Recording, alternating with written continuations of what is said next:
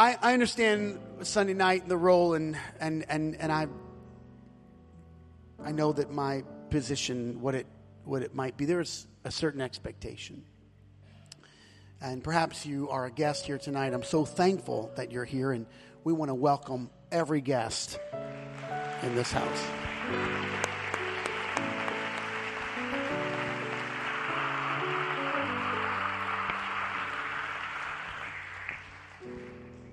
And the Lord spoke to me through obscure narratives, and then opened up what it would be a curtain to me about our church and about the night. And I would suppose that there are some of our members that are watching online, and I welcome you tonight, and I hope that you'll pay careful attention to what I will present. There is an evangelist in me, full of fire and Holy Ghost, and I don't mind walking on the back of the seats. I've done that, and next week I might try it again, see if I don't fall. I don't mind laying hands on people and praying the prayer of faith, rebuking whatever, and taking dominion if the Lord so directs. But whatever the Lord directs, it's imperative that I follow, regardless of how I feel, what He feels. I've worshiped many times, not because I felt like it, but because I felt that the Lord wanted me to do it. I've engaged in things that I wasn't sure about, but I knew it was the direction of the Holy Ghost.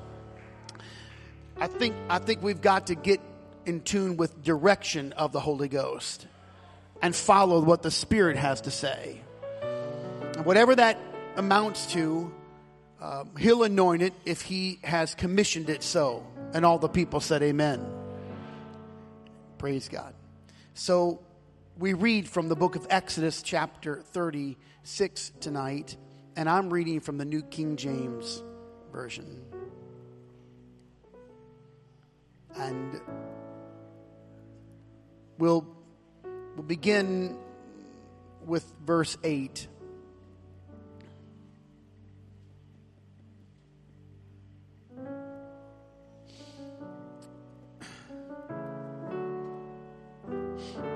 Amen. Are you ready? Exodus chapter 36 and verse 8. Then all the gifted artisans among them who worked on the tabernacle made 10 curtains woven of fine linen and of blue, purple, and scarlet thread with artistic designs of the cherubim. They made them. So portions of the curtain they will embroider the cherubim. Verse 9. The length of each curtain was 28 cubits, and the width of each curtain 4 cubits. The curtains were all made the same size. And he joined 5 curtains to one another, and the other 5 curtains he coupled to one another. Verse 11. He made loops of blue yarn on the edge of the curtain on the selvage of one set, or the material. Likewise, he did on the outer edge of the other curtain of the second set. Aren't these wonderful scriptures? Don't you love this?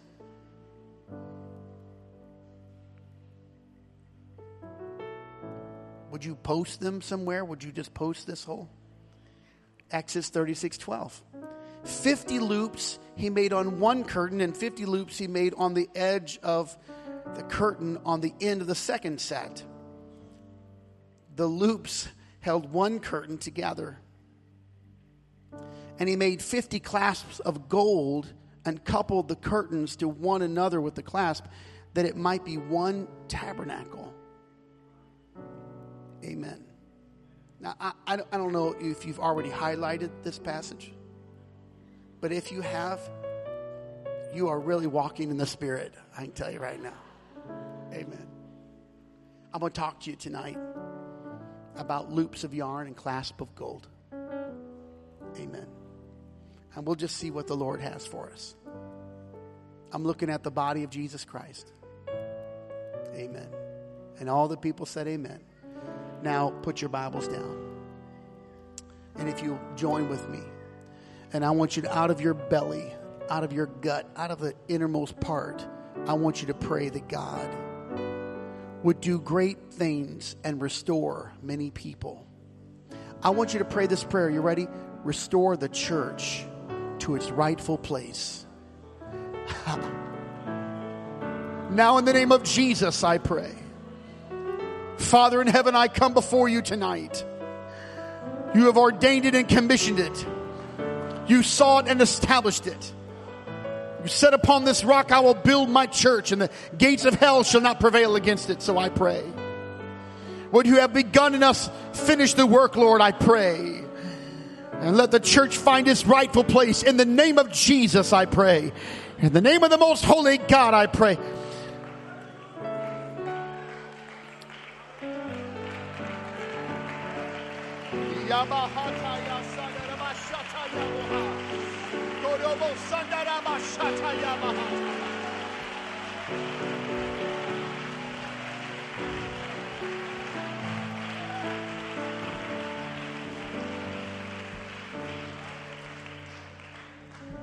Hallelujah, Jesus.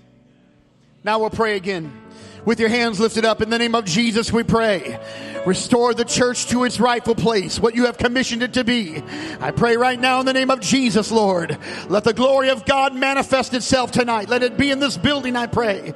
Let the Holy Ghost fall on every hearer of the word in Jesus' name. And let the people of their own admission cry out to you, Lord. Let them from their own hearts, Lord, seek for you and hunger for you, Lord. I pray it in the name of Jesus Christ. Hallelujah, hallelujah, hallelujah, hallelujah, hallelujah, hallelujah, Jesus. Hallelujah, Jesus. Hallelujah, Jesus. We magnify you. We magnify you, Lord. We magnify you, Lord. Hey, hey. Give me a black gospel groove.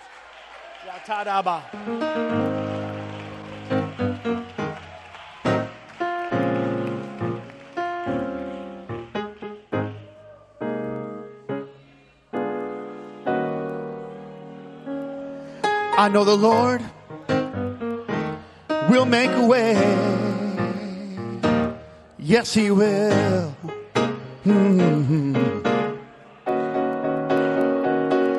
I know the Lord will make a way. Yes, He will.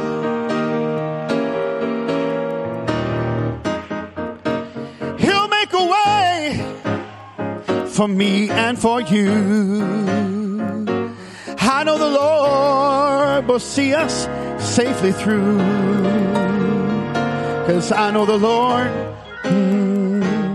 will make a way. Yes, He will. Come on, put your hands together. I know the Lord will make a way. Oh, yes, He will. Hey, hey. I know the Lord, He'll make a way. Yes, He will. Oh, yes, He will. Come on, say yes, He will. Oh, He'll make a way for me and for you. I know the Lord will see you safely through. I know the Lord, oh yeah, will make a way. Yes, He will. Come on, yeah, come on, say, yes, He will, yes, He will, say, yes, He will, yes, He will, yes, He will, yes, He will, yes, He will. I know the Lord will make a way. Yes, He will.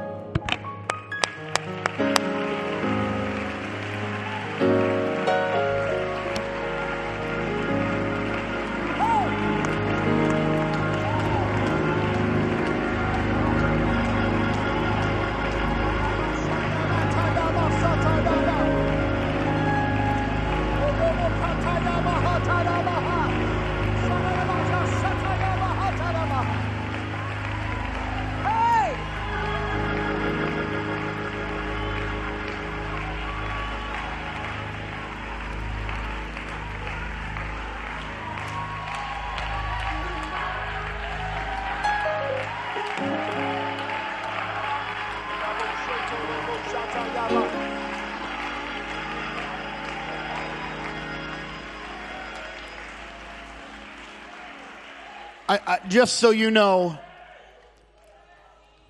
we're not Protestant. This is not a Protestant church. It's not a Catholic church. It's not a Protestant church. Because when Martin Luther had an issue and he wrote out all of his complaints and nailed them to the Westminster door, he was in protest.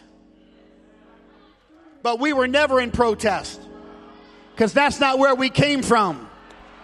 We weren't the backslidden Catholics. We were the apostolics that originated on the day of Pentecost. I was never in protest. I'm not a Protestant.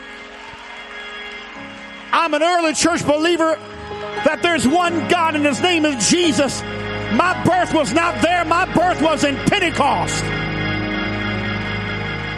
That's where the church began.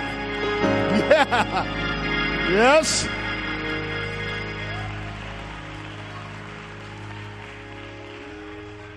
Amen. Now look, you're in the church. You can have whatever you want tonight. The Holy Ghost is here. If you need a healing, even if I'm not on the subject, you can get a healing. Let me just ask you while you stand. Do we have to preach about it for you to want it and receive it? You can receive a healing and restoration if I'm talking about something else, because the Lord's in the house. If he comes down, he can do everything that you need him to do.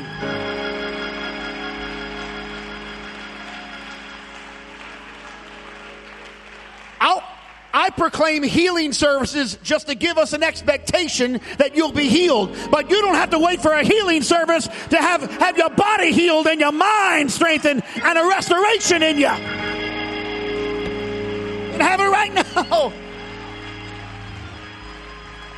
Amen. Okay. Praise God.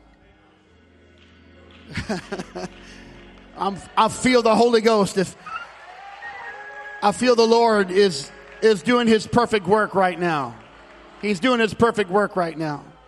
Just by a show of hands, and don't do it arbitrarily because I ask you, because this won't apply to everybody. But if you do know that the Lord has restored you, and you know he restored you because you were in a deficit, but he restored you, just put your hand up and just say, the Lord restored me. He restored me.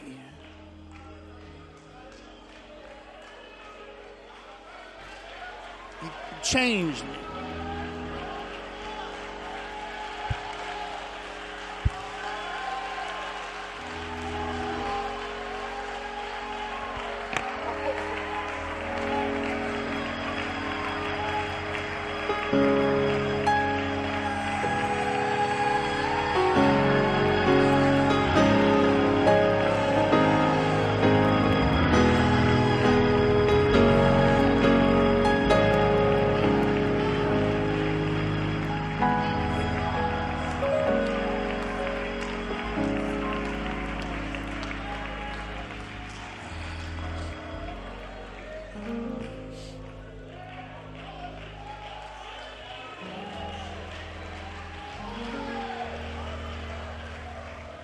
Amen. Amen. Now, I wonder how many people, you don't have to raise your hand on this one, but you're in process. Come on. Let me help you with that. You're in process. You're not where you were, but you're not where you need to be, but you're in process. But you're going to stay with the process. I'm not done yet. I'm not where I need to be, but I'm getting there. I'm getting there. All right. I know you're here. Thank you. You may be seated. And I hope that I'm far from your expectation. It's the word.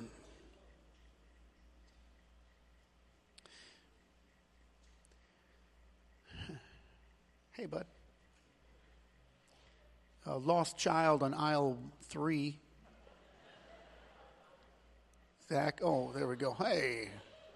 Praise God.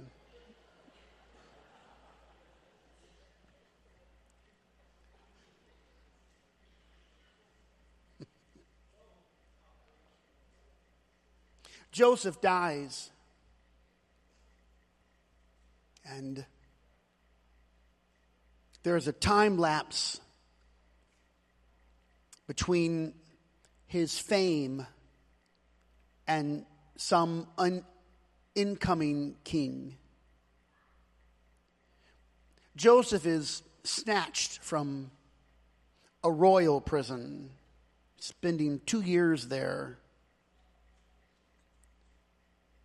He helped 2 other prisoners with dreams. One regained his place in the king's court. And he was supposed to remember Joseph, but once he got out of jail, he forgot his pledge to Joseph. The Bible doesn't give us clarity, only perhaps that Joseph has lost his hope to be found by the friend that he'd helped. By the time Joseph came into power, the kingdom was in good shape, but after the interpretation of the dream, 7 years of plenty, and then the plenty started to come. Joseph had authority only because he interpreted a dream, but not because of any other major thing, just that there was a lot of food. In the good times, the prophet is never really known. It wasn't until the famine that they were thankful for Joseph. In fact, in the famine, the Bible says they forgot even the years of plenty. Because when you're in that kind of famine, you don't even remember if it was ever good. But Joseph had stored up so much grain that the known world came to eat out of his hand. Perhaps even literally. He saved Egypt. In fact, he gathered the wealth of surrounding nations when he was giving away or selling the grain, even their land and their crops and their own cattle and their oxen. They were hungry. They would do anything for food. And the Pharaoh that presided over him, the only one, though Joseph had the signet ring, he was grateful, and Joseph made him a very wealthy king. But when Joseph died, there's a lapse, and they did not remember his fame. They didn't remember what he had done. And the children of Israel grew into a massive group of people. The new Pharaoh then is moved by fear. He looks out to see all of these people. I'm going to rebuke that. It won't be the first fly I've killed with my Bible.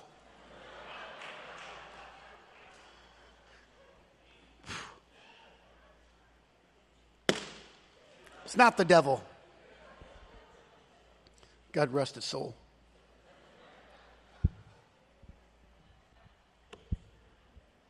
Pay attention. Because I'm having a hard time.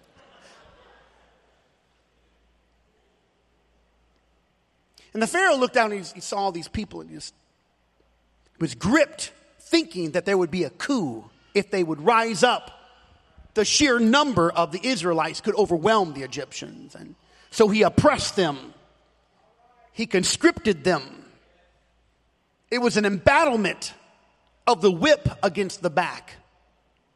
And in that came the groanings of the people until God raised up one of his own. And Moses will enter the scene.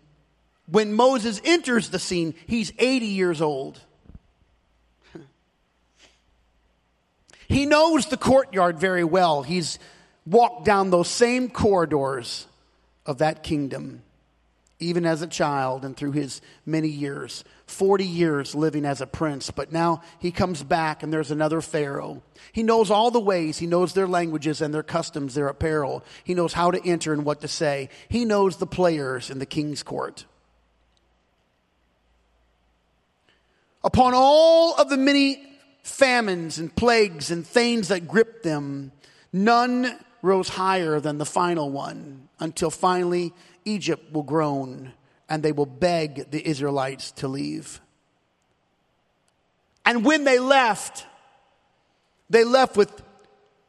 with many things, with the wealth of Egypt, loaded down in carts. Now, this story that I'm telling you has been repeated 1,000,000 times over and over and over and over again. In fact, the Bible repeated even through the Psalms.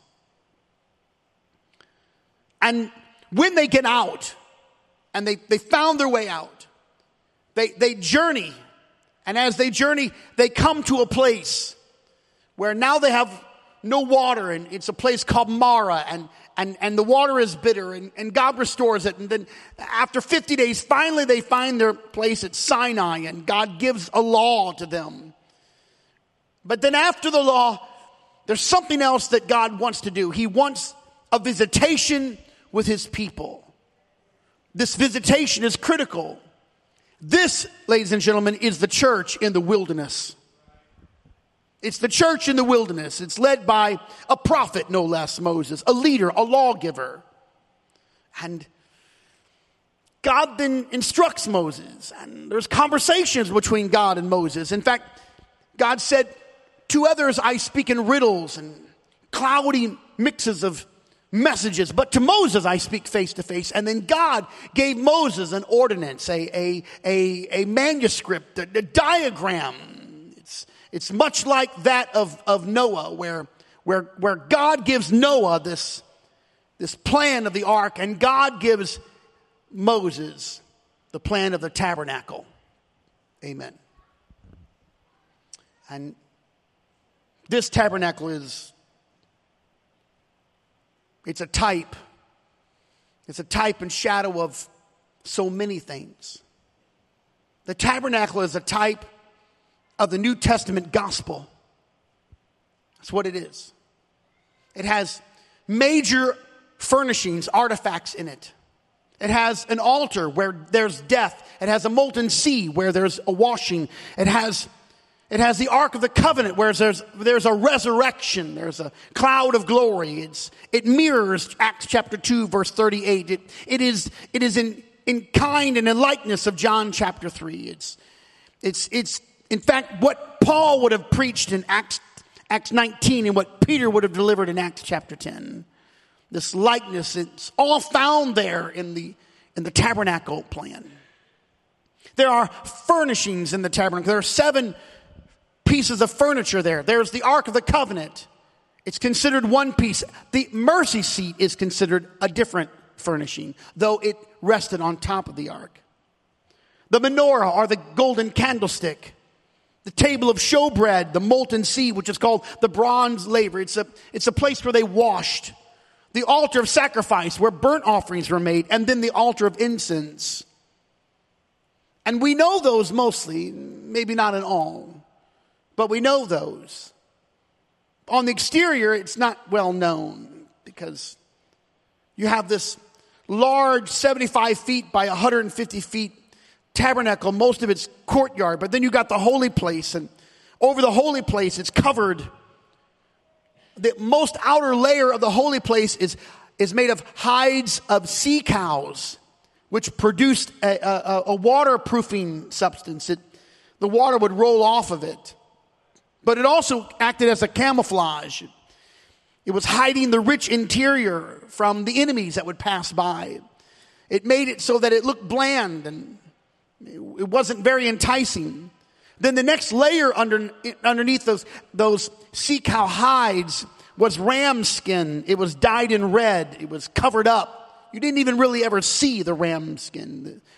That red interior was hidden. And then came the third layer, which was goat hair. And finally, the fine twisted linen, blue, purple, and scarlet threads, which were embroidered together. The holy place was inside the movable curtains of the tabernacle. It held crossbars and upright frames, and it was sitting on silver bases, and the posts were of acacia wood. Some of them were overlaid with gold. The veil separated the holy place from the most holy place. The pieces, all of them were held together. Some were made of fabric. They were loops of yarn. They blended in with the fabric from which it was made. But there were other pieces, a clasp of gold. It stood out from the rest. One blended and the other declared itself. One was in simplicity and the other in celebration, but both had the same function.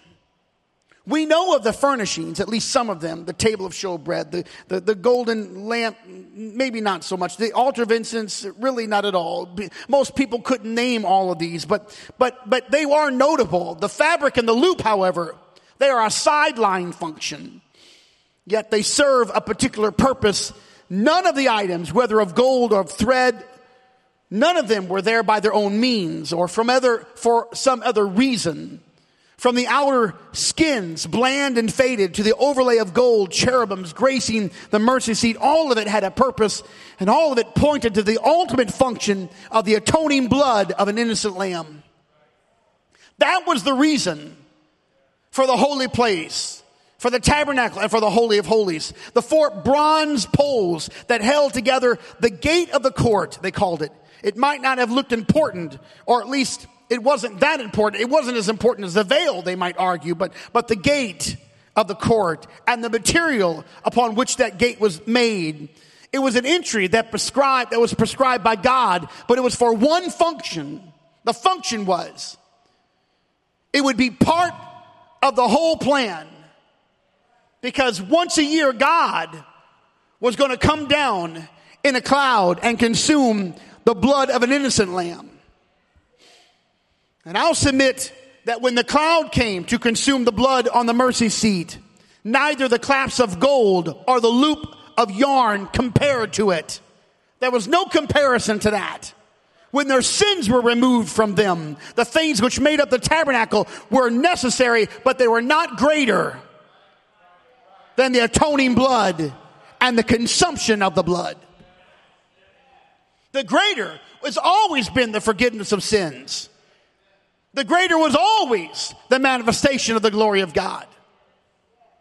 But the loops and the yarn and the clasp was critical. And it made up, the Bible says, the tabernacle. The greater has always been baptisms of water and spirit. So says Jesus. Because he said to Nicodemus, you can't even enter into the kingdom of God. You can't see the kingdom of God unless you're born again of the water and the spirit. You can read it in John chapter 3. That's right. Peter would come to write, just as Noah was saved by water, even so baptism saves us. Jesus did not get baptized because he had sinned. He was baptized to set an example for all of us. Amen. I'm confident in the Bible's doctrine. I'm certain of the gospel of Jesus Christ. I'm emphatic about the oneness of God and the dual nature that Jesus is both fully God and fully man. I've read Isaiah 9:6 too many times to know his name shall be called Everlasting Father. I know when they said, show us the Father, we'll be pleased. And Jesus said, when you see me, Philip, you've seen the Father. That Jesus is the express image of the invisible God. I'm confident in that. If I'm concerned about anything, it's not the gospel. It's not the doctrine. It's the church. Oh. Yeah. So I'll read a little bit for you. 1 Corinthians 12. This is another version just for clarity's sake. The body is a unit. Though it is made up of many parts, and though all its parts are many, they form one body. So it is with Christ. For we were all baptized by one Spirit into one body, whether Jews or Greeks, slave or free. And we were all given the one Spirit to drink. Now, the body is not made up of one part, but of many. If the foot shall say, because I'm not a hand, I don't belong to the body, it would not for that reason cease to be part of the body. And the ear would say, well, because I'm not an eye, I don't belong to the body. It would not for that reason cease to be part of the body. It's still part of the body. If the whole body were an eye, where would the sense of hearing be? If the whole body were an ear, where would the sense of smell be? But in fact, God has arranged the parts in the body, every one of them, just as he wanted them to be. If they were all one part, where would the body be? As it is, there are many parts but one body. The eye can't say to the hand, I don't need you. The head can't say to the feet, I don't need you. On the contrary, those parts of the body that seem to be weaker are indispensable. I'll read. This is in your Bible. And the parts that we think that are less honorable, we treat with special honor. And the parts that are unrepresentable are treated with special modesty. While our presentable parts need no special treatment, like your face.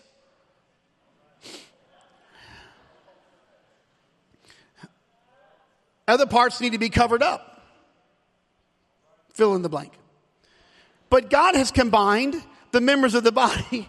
And has given greater honor to the parts that lacked it. So that there should be no division in the body. But that its parts should have equal concern for each other. If one part suffer, everything suffers. If you don't believe that, smash your toe with a hammer and you can feel it in your head. And go to bed tonight and your heart has dislodged itself from your chest and now your heart has squeezed itself into your big toe. Can I get one witness in this place at least? If one part suffers, everything suffers. And if one part is honored, every part ought to honor and rejoice. If one part succeeds, then everybody is succeeding. If one of you guys gets a new truck, I feel like I got one too. Amen. Now, you are the body of Christ. And each of you is a part of it. You may be a clasp or a loop, but you make up the body. And if the body starts to determine itself and its worth by its position, then the church is lost. I think it's time for the church to get back to being the church. The matter before us is about the body. Not the Lord, not his blood, not his power, not his authority, not his spirit. He has given all of that to the body, the church. There's nothing that the Lord has left out. If we're missing something, it's not because he's withholding it from us. His blood has been shed and his name has already been delivered. His name is Jesus. So you have the blood, you have the name, you have the word. But what about the body? Until the church becomes a body, the calling of it will be left undone. Until the church becomes a body, there will be sickness without a cure.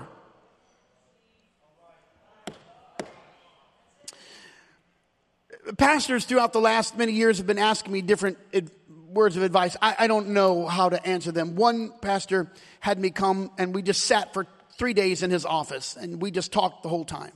And his church was growing and his building was a little tight, and he started to talk about what was happening over a period of time. And finally I started to just say, well, I don't know. I really don't know what the protocols will be about this, but let me just talk scripture with you. There is a body. You have a church body. Now, there are some places where they can do multiple church services, and that's okay. But each multiple church service has to comprise of a body. But in his particular case, and in other cases, the problem is when they divided and they split apart, there were people with certain gifts in the church that didn't come on that service. And so the body was missing something. Some folks had a gift of faith.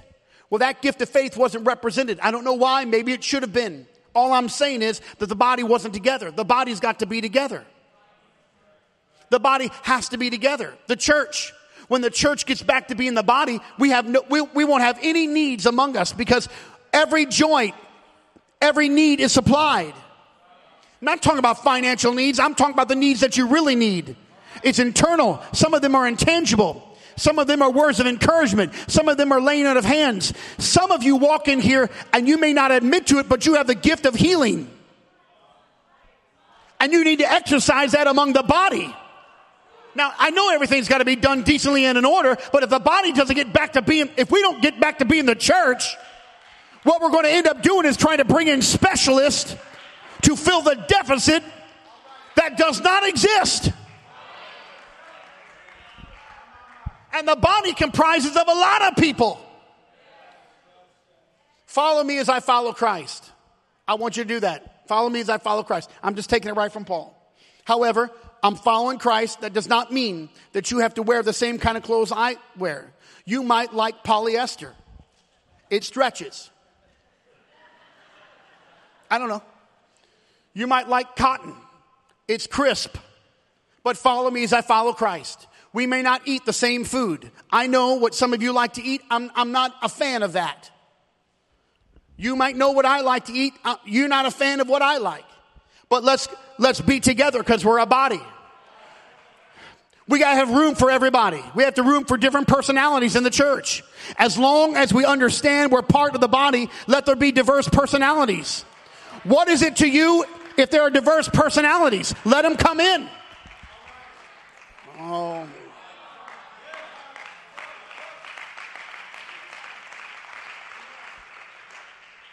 I want to know, is there room at this house for people that are a little quirky? Little crazy, little off? Huh? Everybody's got to be the same thing? What? No, you're a body.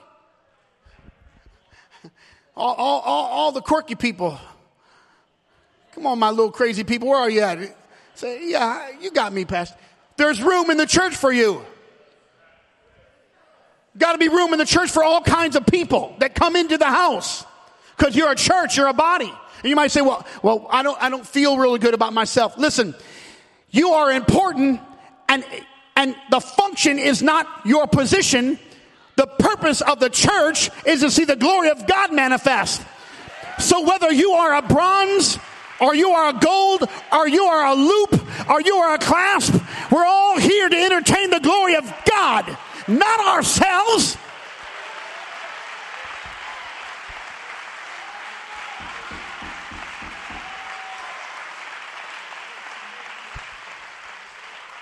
Here's the damage of the church, because people are not like us. We talk about them. You are hurting your own body. Something's wrong with a person that picks up a stick and beats their leg every day.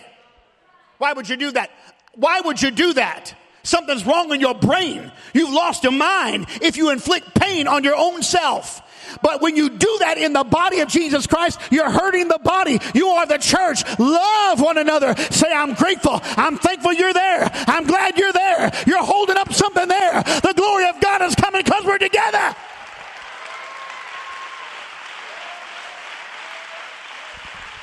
Listen, this thing that I'm preaching about is far greater than just this local assembly. But every apostolic that believes in the truth, we are part of the great church. It will be the church triumphant.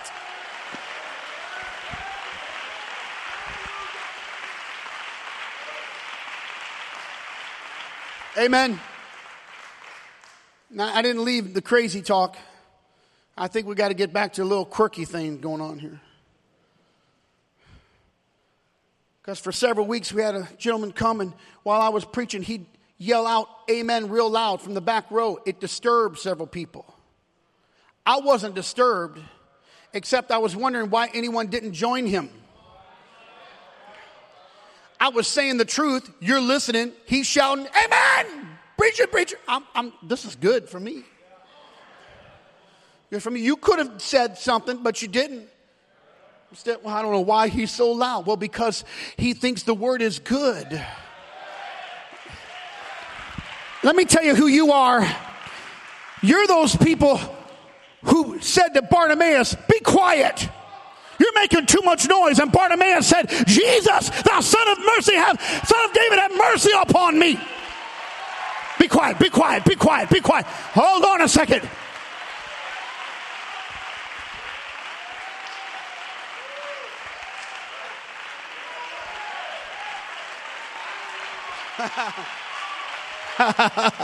Yeah.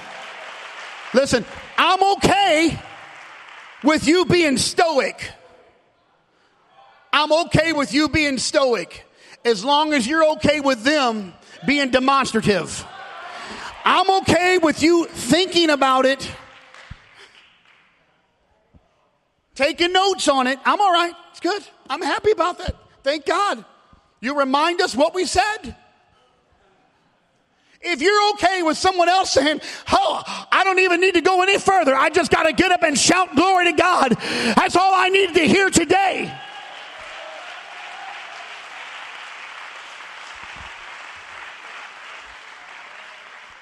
Because you skipped over Exodus 36. You say, well, those are just pieces of a larger thing. That's right. That's part of the body of Jesus Christ.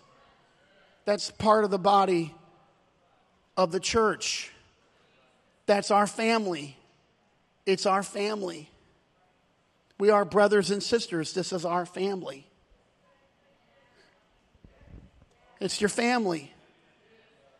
Stop looking at the people like those are the people you go to church with and start looking at them as your family. That's your brother. That's your sister. That's right. That's your family. That's your aunt, your uncle, grandparents. Talk to those older people. Talk to them. They might include you in the inheritance.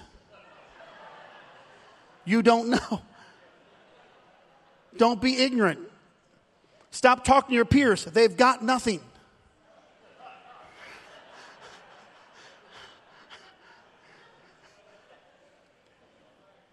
Stop asking one another and go to the elder.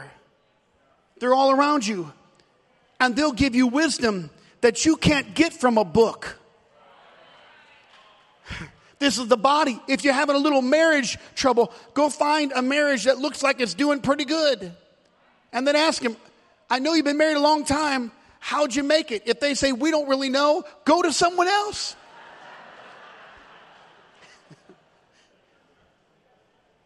Find a hardworking man, a hardworking lady, and emulate them.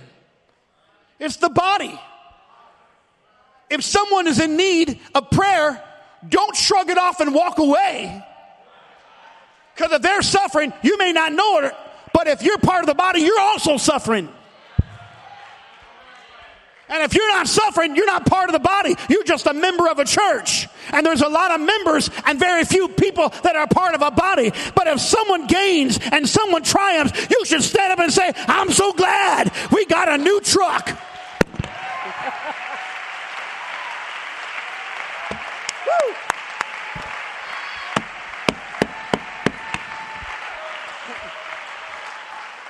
Man, I wish the church would just come alive and say, I'm so glad we got a better job this week. Did you? Yes, we all did. We got healed this week. We got delivered this week. We were restored this week. You know the body was. It's the church.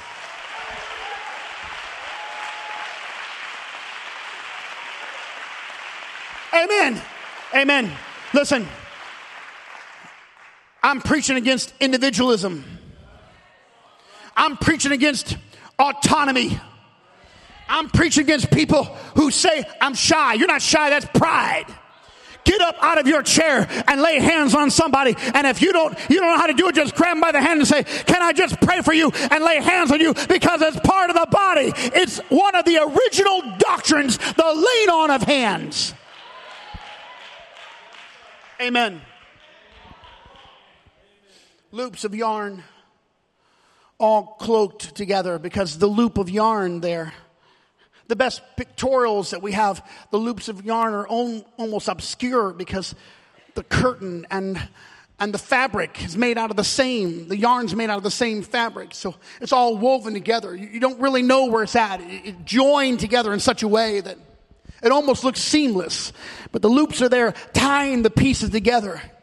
And they're kind of camouflaged and concealed there because they just look like the whole part. But if you take out the loops of yarn, everything falls down. They don't look like they're anything. They don't even appear to be there. But if you remove those, then everything just collapses.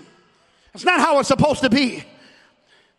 They don't look, they're not part of the furnishings. It has no gold overlay. It's not a table of showbread. There's no water there. It's just part of the fabric, but it's critical to the construct of the tabernacle. And the same way the clasp of gold held the curtain. Now tell me why. Tell me why we both hold the curtain, but you get to be gold and I have to be yarn. That's not fair.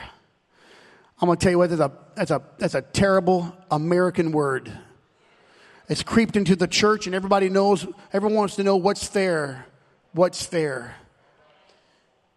But that the glory of God might be made manifest is the answer to what's fair.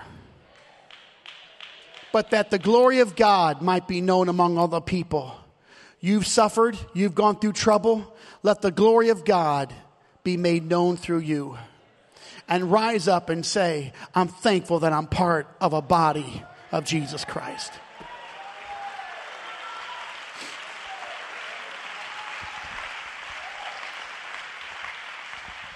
Now I'm going to say something here. It's going to have a little sting to it.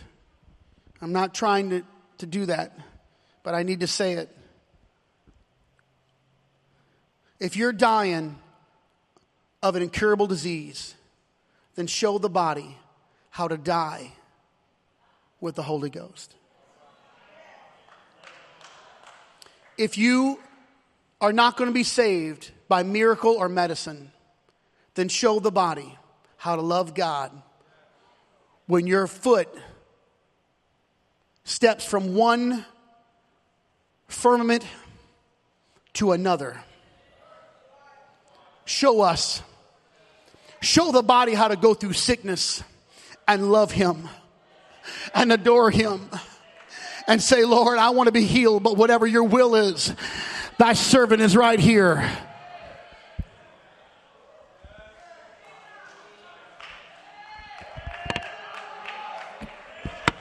You see, you're not going to hear that in the evangelical world because they're selling you something that does not exist. He's a good God, a great God. No matter what you're going through, He's still a good God and still a great God. You may be low and down and suffering and weak, but He's still a good God. He's just as good when you have nothing as He is when you have everything.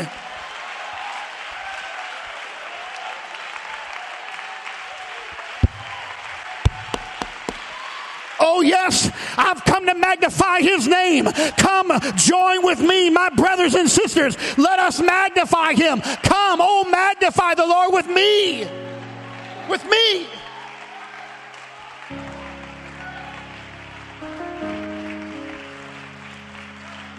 Where is the body? Here is the body of Jesus Christ. Whatever role that you're playing, play it to the best of your ability.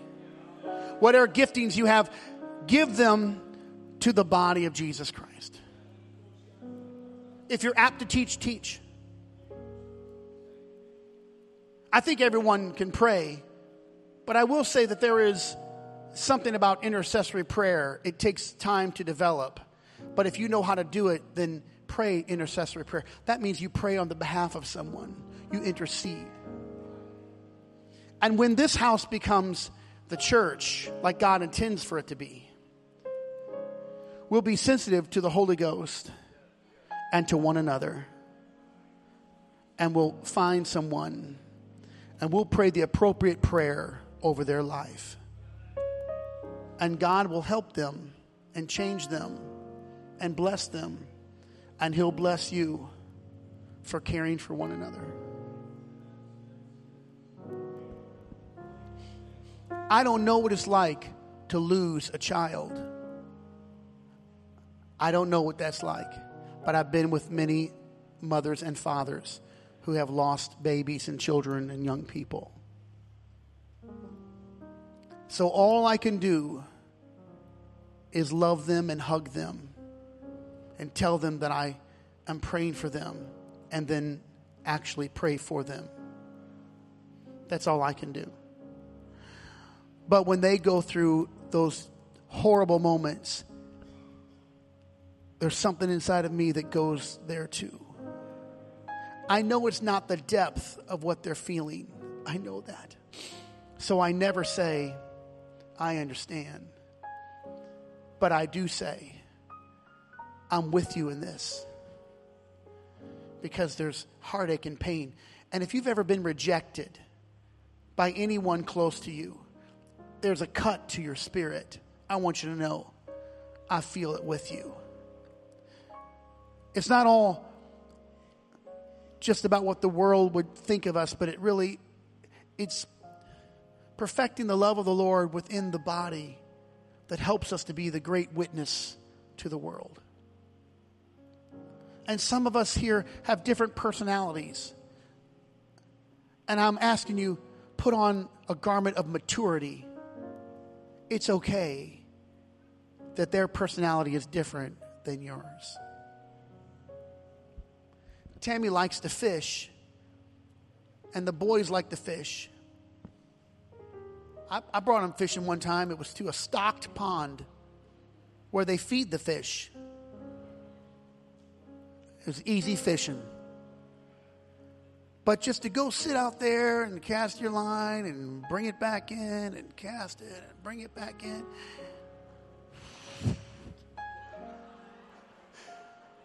Come on, I know there's a bunch of fishermen out there and fisher ladies. You don't mind. That's just a wonderful thing. You don't catch anything. Do you have a bite? No, almost.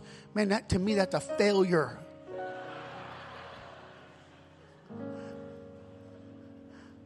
But if that's what, it's okay. It's okay. Accommodate. It's good. Our purpose is the glory of God. Make room. I'm not talking about in the seat, but make room for people with diverse backgrounds and all kind. You don't know what they've gone through or what they're going through. You may be where you want to be. They may be in process. Some of them may not have started. You thought they did, but they didn't. It's okay. You can be part of the body of Jesus Christ. You can be part of the church of New Life Fellowship. This is a church of Jesus Christ. It's the body.